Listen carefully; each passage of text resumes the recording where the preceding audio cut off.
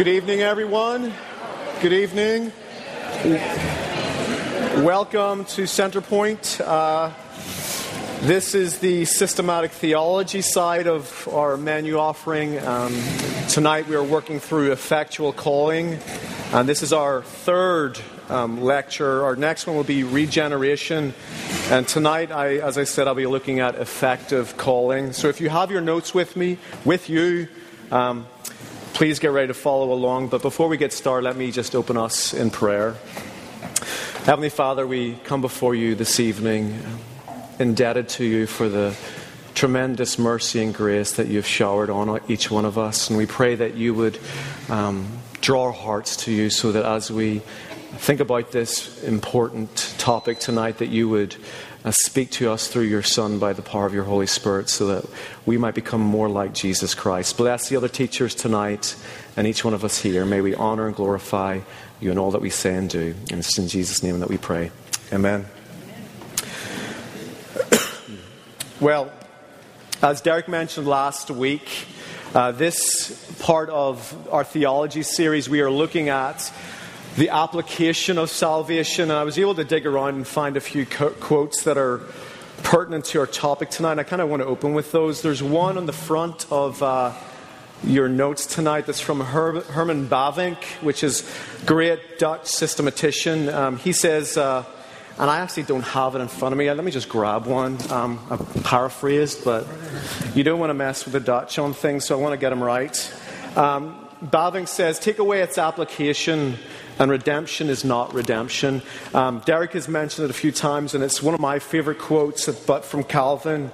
Calvin says this: first, we must understand that as long as Christ remains outside of us and we are separated from him, all that he has suffered and done for the salvation of the human race remains useless and of no value for us. Therefore, to share with us what he has received from the Father, he had to become ours and to dwell within us. And one contemporary theologian, John Frame, who teaches at RTS in Orlando, he says this: although the atoning work of Christ is complete, God has much to do in each and for each one of us. So the point is that while Christ redeems us, there is still a job to be done. And that's essentially what we're looking at as we talk about the application of redemption. And if you're a believer, you know that you have been redeemed, but you know that there's still sin and that needs to be eradicated and put to death in your own life.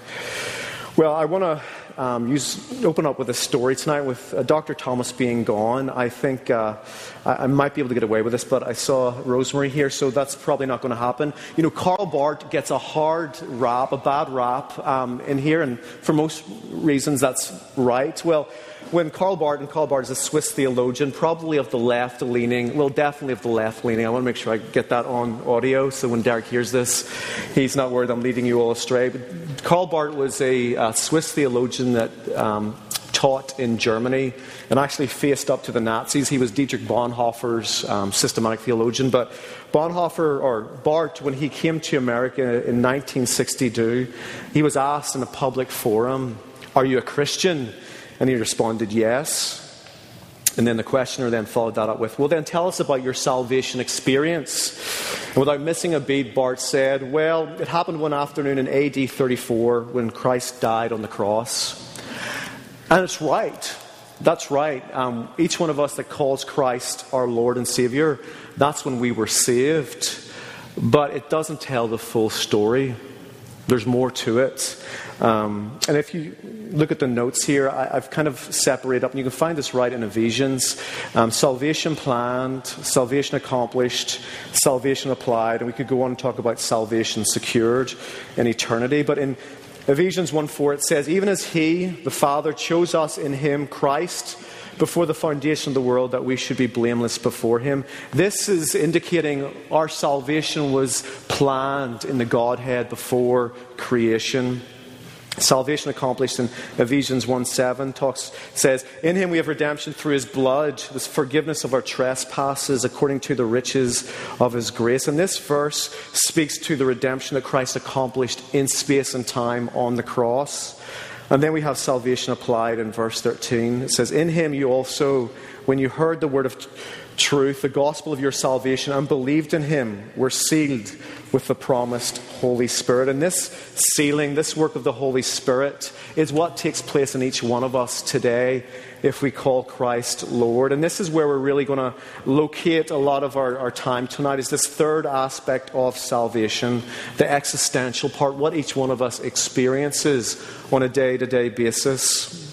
So I want to just break it down in a number of points. The first one being, well, what kind of call are we talking about here? This effectual call, what do we mean by that?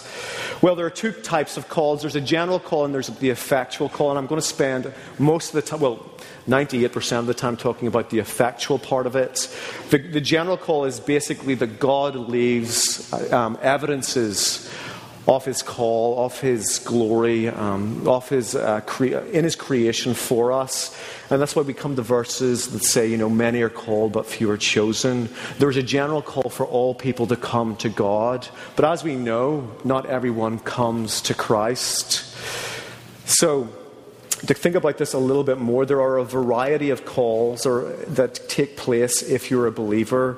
I've listed 4 here, and I'm getting this from John Murray. And as you'll see, I am essentially cribbing all my material from John Murray and Sinclair Ferguson, 2 great Scottish theologians. So as one person has said, there's no original thoughts here. When you claim you have an original thought, you've just forgot where you read it from. And so I'm not taking any liberties here. I'm acknowledging from the outset, I'm leaning heavily on Murray and Ferguson.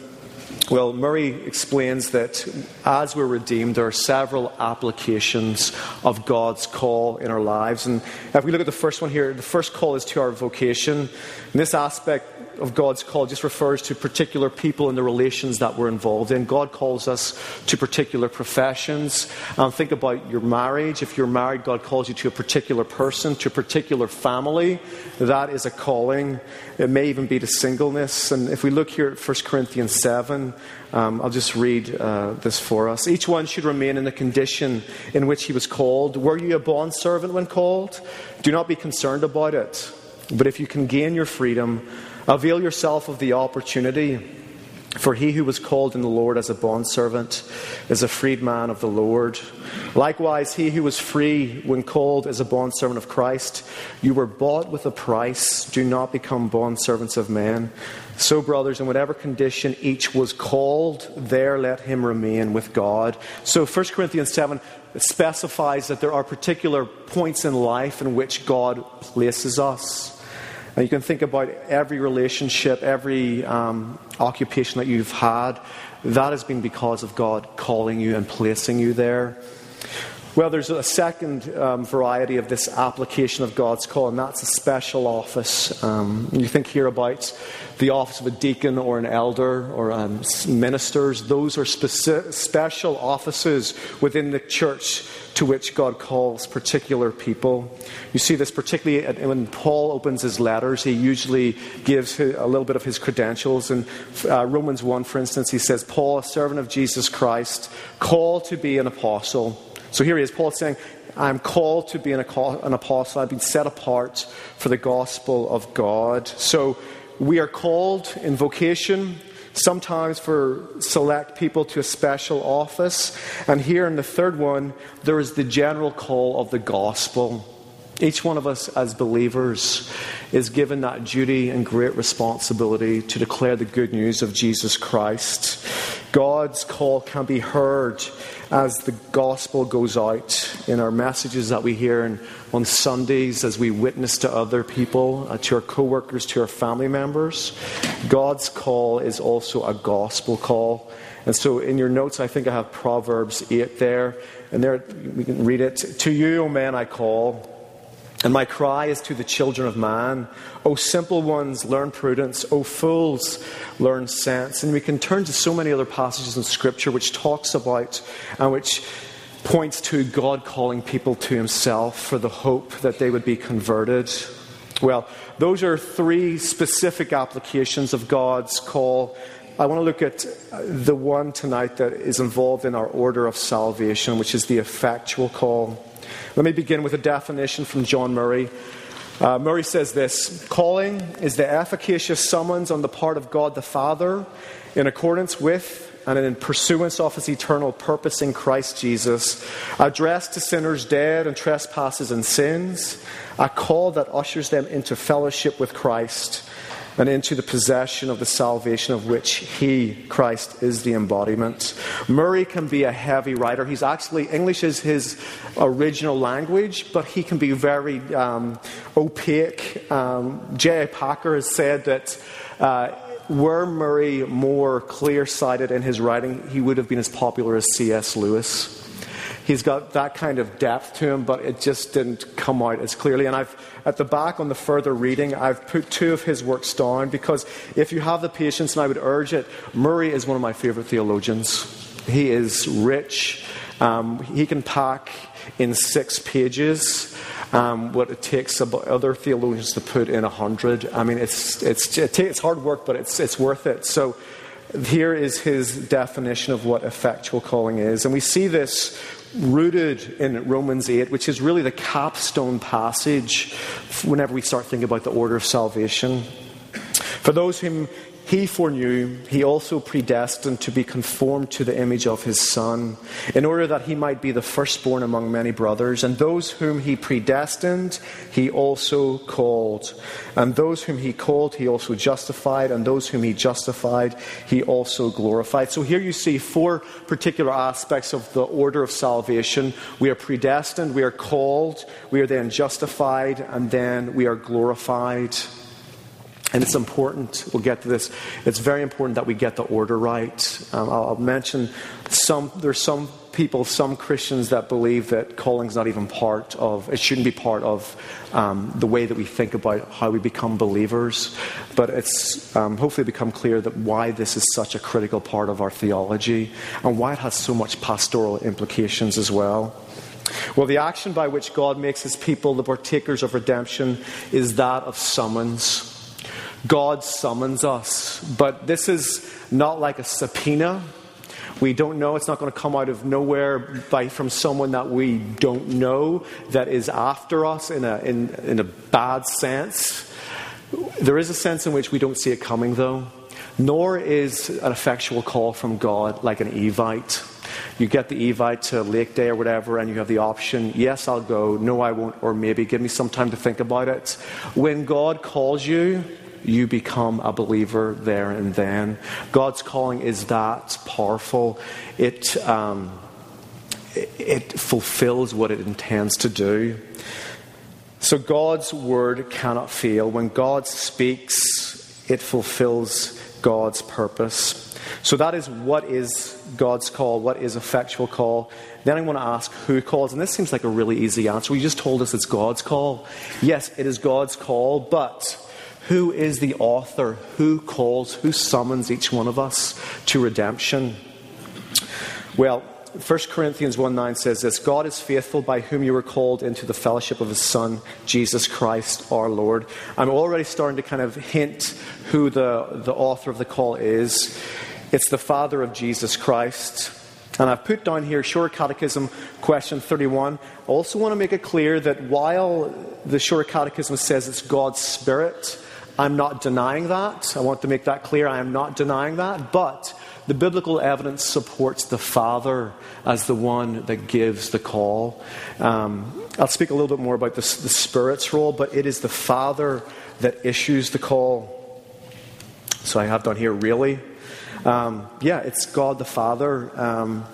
Sinclair Ferguson says this: there are many verses in the New Testament which indicate that the source of our invocation to become Christians lies in the Father. John Murray says, God the Father is specifically the author. This aspect of biblical teaching is too frequently unobserved, and it is strange that students of Scripture should overlook it and neglect it. Well, let me back this up with Scripture. And I've listed some verses here, but let me just focus on 3 in particular. And I've already read the one from 1 Corinthians 1:9.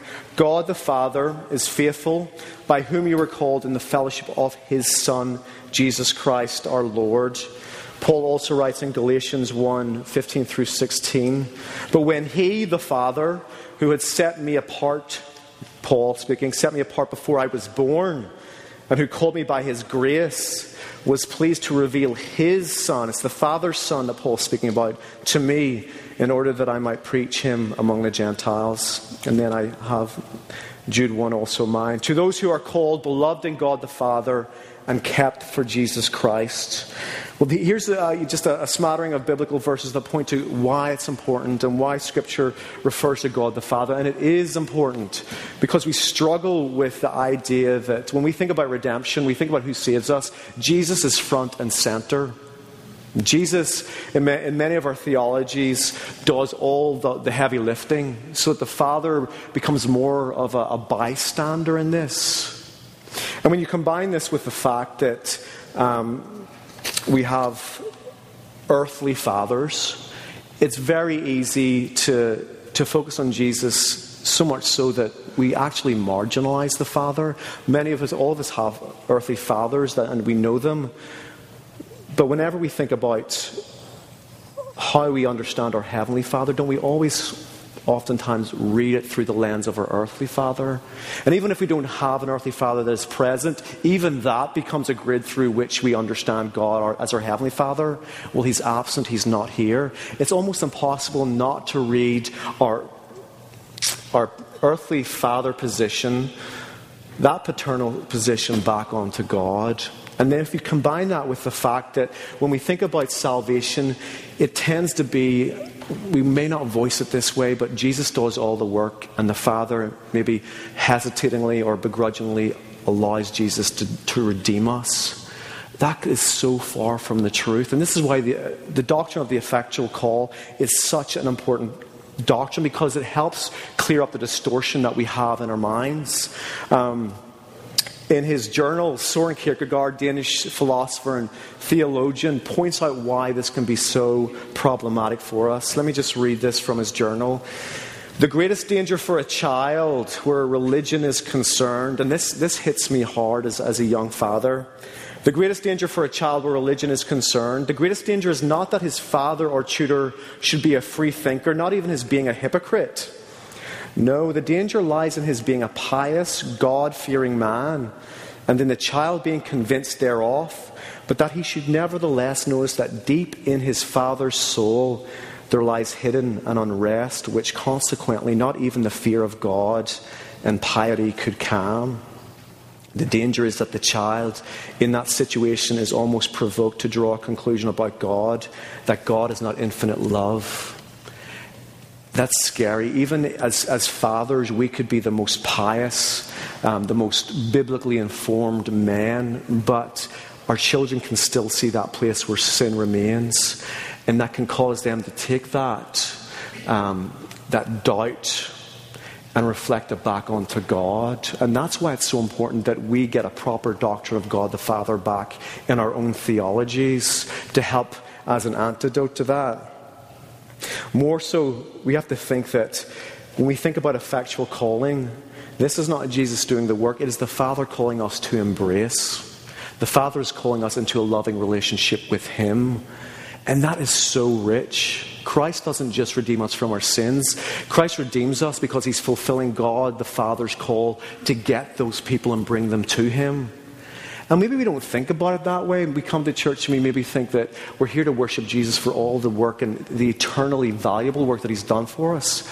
It's the Father that started it by calling us. That call is fulfilled by Christ. So it's not as though the Father stands at the side of the field watching Christ do all the work. The Father is part and parcel of that work. And the Son is commissioned to do that. Well, number 3, what are we called from? Let's put a little bit more meat on the bones. Well, we're called from death to life. This is important. This is where it gets this doctrine becomes controversial in many ways. John 5:25 says this, Truly, truly, I say to you, an hour is coming and is now here, when the dead will hear the voice of the Son of God, and those who hear will live. What we see in John here is that when the dead will hear the voice of the Son of God, this is what we're going to see as a refrain throughout the New Testament. It's dead people are hearing the voice of God. There's a paradox to it. How can dead people hear the voice of the living? Well, let me go forward here. There's also, we're called from death to life, but we're also called from blindness to sight. In 1 Peter 2:9, Peter writes, "But you are a chosen race, a called race, a royal priesthood, a holy nation, a people for his own possession, that you may proclaim the excellencies of him who called you out of darkness into his marvelous light." There's this idea here that not only are we called out of death into life, but we are called out of blindness. There are many people that think, well, if I can just understand who Jesus is, and if I can understand the Scripture, then I can make a rational decision, logically work through the details, and then I'll be able to either accept or reject God. What Peter's telling us here is, no, you're not only dead in your trespasses and sins, but you're blind. You can't even make sense of Scripture until the light of the gospel comes in. So we're called from death to life, blindness to sight. The question, what are we called from, helps answer the question, who does God call? God doesn't call respectable suburban people that have everything sorted out. God calls sinners who are dead. God calls wicked people. And if I was to take a show of hands, that would mean that all of us would have to put our hands up, because we're all wicked sinners. None of us are respectable enough to merit God's grace. None of us have done enough in our lives to merit God's grace. Only God's grace can redeem us from sin and from blindness. Matthew 9:13 says, "For I came not to call the righteous, but sinners." So not only does it tell us what we're called from, we are called from death to life. It also tells us God doesn't call the mostly dead or the partially dead. We have got to get this idea into our head that we were completely dead. A humorous illustration of, has everyone seen The Princess Bride? Everyone's seen The Princess Bride. Has anyone not seen The Princess Bride? There's one or two. Okay, go see it. It's a good show. I watched it when I was younger and enjoyed it. Well, there's this one scene, Inigo, I'm going to pronounce it wrong, Inigo Montoya, he takes Wesley. Wesley's this main character, and he's chasing after Buttercup. Great names. Buttercup is the girl. She has been kidnapped by Prince Humperdinck. And so Wesley sets off on this voyage to capture her back. Well, Wesley gets captured and puts in the pit of despair, where he is tortured and killed, so we're led to believe. So Wesley's friends, Inigo and the giant, I can't remember his name. Does anyone know? Fez, that's it. Thank you. You know what I'm talking about. So they take him to Miracle Max, and Miracle Max is this, he does miracles. They take him to Miracle Max, and they're like, our friend is dead, can you help him? So Miracle Max, played by Billy Crystal, says, okay, bring him in. And so as Max looks him over, he says, well, it just so happens that your friend here is only mostly dead. There's a big difference between mostly dead and all dead. Now, mostly dead is slightly alive. All dead, well, with all dead, there's only usually one thing that you can do. And Inigo says, well, what's that? Well, you go through his clothes and you get his money. It's a great scene, but it's not an accurate portrayal at all about our spiritual condition. We're not mostly dead. We're not partially dead. We're completely dead. God calls dead people, and he calls sinners to himself. Well, my fourth point is how God calls, and this is where we focus a little bit more on some of the biblical data here. The Hebrew verb is kara. I had to get Dr. Davis to make sure I was saying it right beforehand, but the Hebrew word kara means both to name and to summon. God speaks and the world is called into existence. We see this amazingly in the opening passage of the Old Testament. God called the light day, and the darkness he called light. And there was evening and there was morning the first day.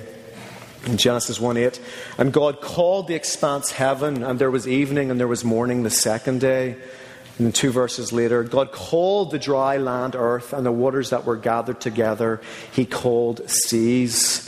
And God saw that it was good. We see in God's creation, when God calls something, he calls it into existence. If you remember back to when Dr. Thomas did the doctrine of creation, this was in the Latin, it was ex nihilo, out of nothing.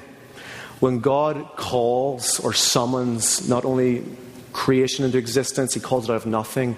In the same way, there is nothing in us, but God calls our salvation. There's nothing already in the bank account that we can offer God. He calls us into existence. God also speaks, and the people of Israel are formed. God's words have a creative power. Not only that, but God's word has a life-giving power.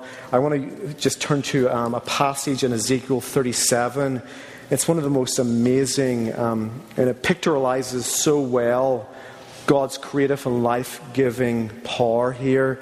I won't read the entire passage, but in verse 4, we read, "Then he said to me, God said to me, prophesy over these bones." We're talking about the valley of dry bones. And God says to Ezekiel, prophesy over these bones and say to them, O dry bones, hear the word of the Lord.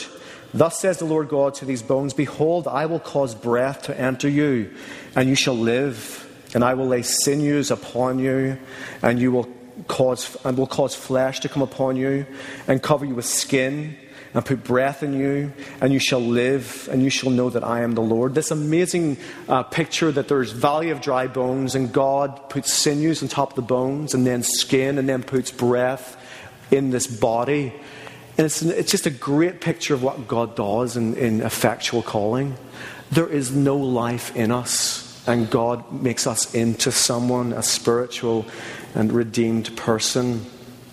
In the New Testament, we have another fantastic picture of what this looks like.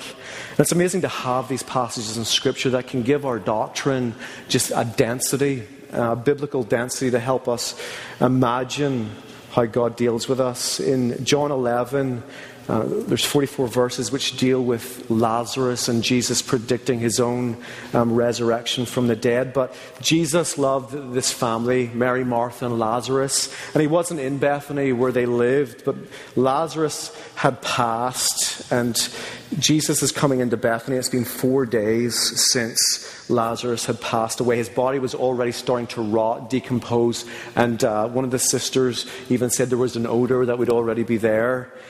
And Jesus comes, and we have that enigmatic, one of the shortest, verse in the Bible. It says Jesus wept. Jesus truly loved Lazarus. And in verse 43, Jesus goes to the tomb and says, Lazarus, come out. A dead person, rotting, stinking. And Jesus says, Lazarus, come out. It's that kind of life-giving power that Jesus has. We see it in creation. We see it in Ezekiel. We see it in, spectacularly in John. The man who died, the passage says, came out. Lazarus wasn't partially dead. Lazarus was completely dead, and Jesus calls him forth. God's word have a life-giving power. Now, this brings up the paradox. How can the dead hear the voice of the living? God calls Lazarus. There's no request. He doesn't knock on the tomb and say, Lazarus, if you're in there and there's still a little bit of breath, come on out. It's time, stop faking it. Come on out. There's no request. There's no cooperation. There's no cooperation whatsoever. This is a unilateral move on the part of Jesus Christ. Jesus calls Lazarus, and with his words, Lazarus comes back to life. And he walks out of the tomb. And isn't that just an amazing picture of what God does for us? In the same way that Lazarus was brought physically from the dead, when through God's call, the Father's call, and we hear it, and we're brought into spiritual life, that's what it's like. We're not knocking on the door or working out whether or not we're going to choose Jesus. That call comes in first. And that call brings life, brings us out of death, and brings us into the family of God. And as I mentioned towards the start, some people struggle with that idea that there is a call. They don't want God to call us because they believe, well, that takes away my freedom to be able to decide. That takes away my ability to choose. And many of us may have struggled with that, and I don't want to downplay that's a legitimate concern, but I think what it does, whenever we start to think that we cooperate with God in our salvation, that we choose God, or we take out our hand, and God offers his hand, and that we cooperate in that way, we do two things primarily. We undermine the amazing impact of God's grace and how powerful it is, that it is life-giving, that it does create. And we also undervalue the power of our own sin. Ephesians 2 puts it this way: and you were dead in the trespasses and sins in which you once walked. You were dead in your trespasses and in your sins. There was no ability to bring life forth. Our salvation requires new life. R.C. Sproul says it this way: dead people don't have a tendency to cooperate. Dead people don't cooperate. And so I want to make that point, that when Paul talks in Ephesians and when other verses mention that we were dead in our trespasses and sins, there was absolutely no ability for us to choose God. And that's why effectual calling is so amazing. God's calling us. He wants fellowship with us. Sinclair Ferguson puts it this way: here the great paradox of calling is illustrated in the picture of Lazarus. For how can dead man hear? But he who calls them creates in them the ability to respond, so that in the very act of his calling, he brings them into new life. It's this idea, as we see in creation, as we see in Ezekiel, God breathes life into us when he calls. His call, it comes as his breath, and it gives us life. God's calling gives us life.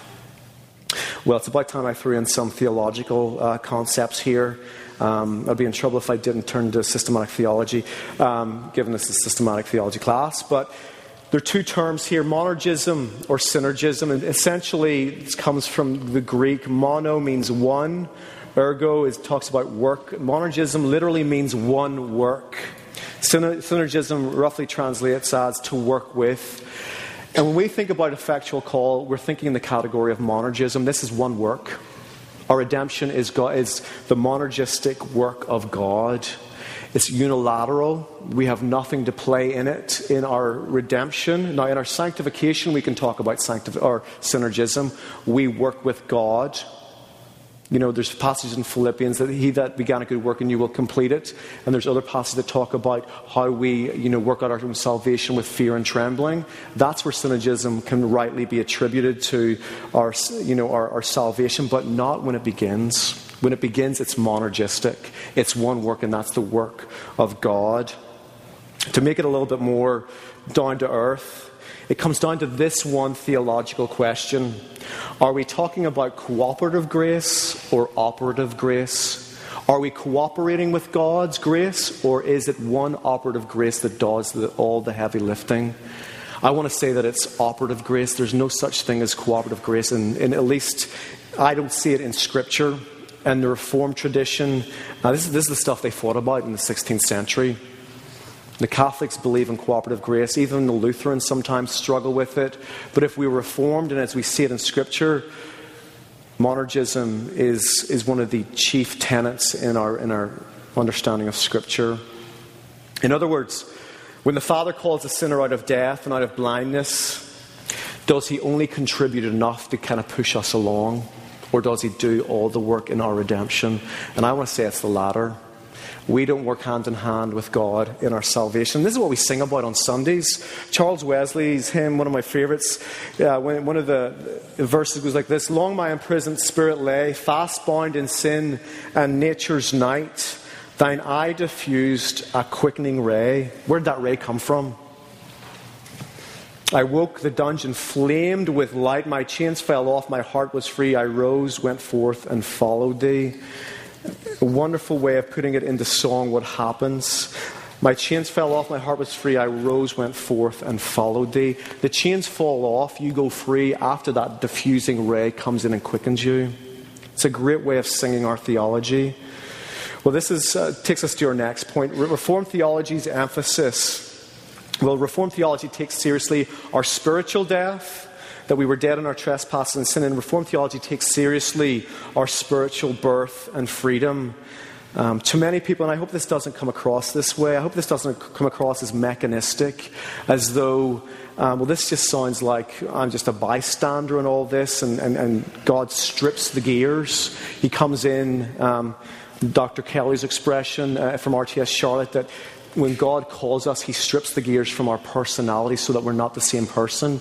No, God doesn't do that. If you see throughout Scripture, and if it's wonderful to see it in the Gospel of John, the language of the sheep hear the voice of the shepherd and they recognize that accent. It's not that God comes in and strips the gears and forces his grace upon us. One terrible phrase that an opponent of Reformed theology has used is that, and he's actually attributed to Jonathan Edwards, the great American theologian, has said that effectual call is tantamount to the holy rape of the soul. That when God effectually calls us, it's a holy rape because we are forced into it.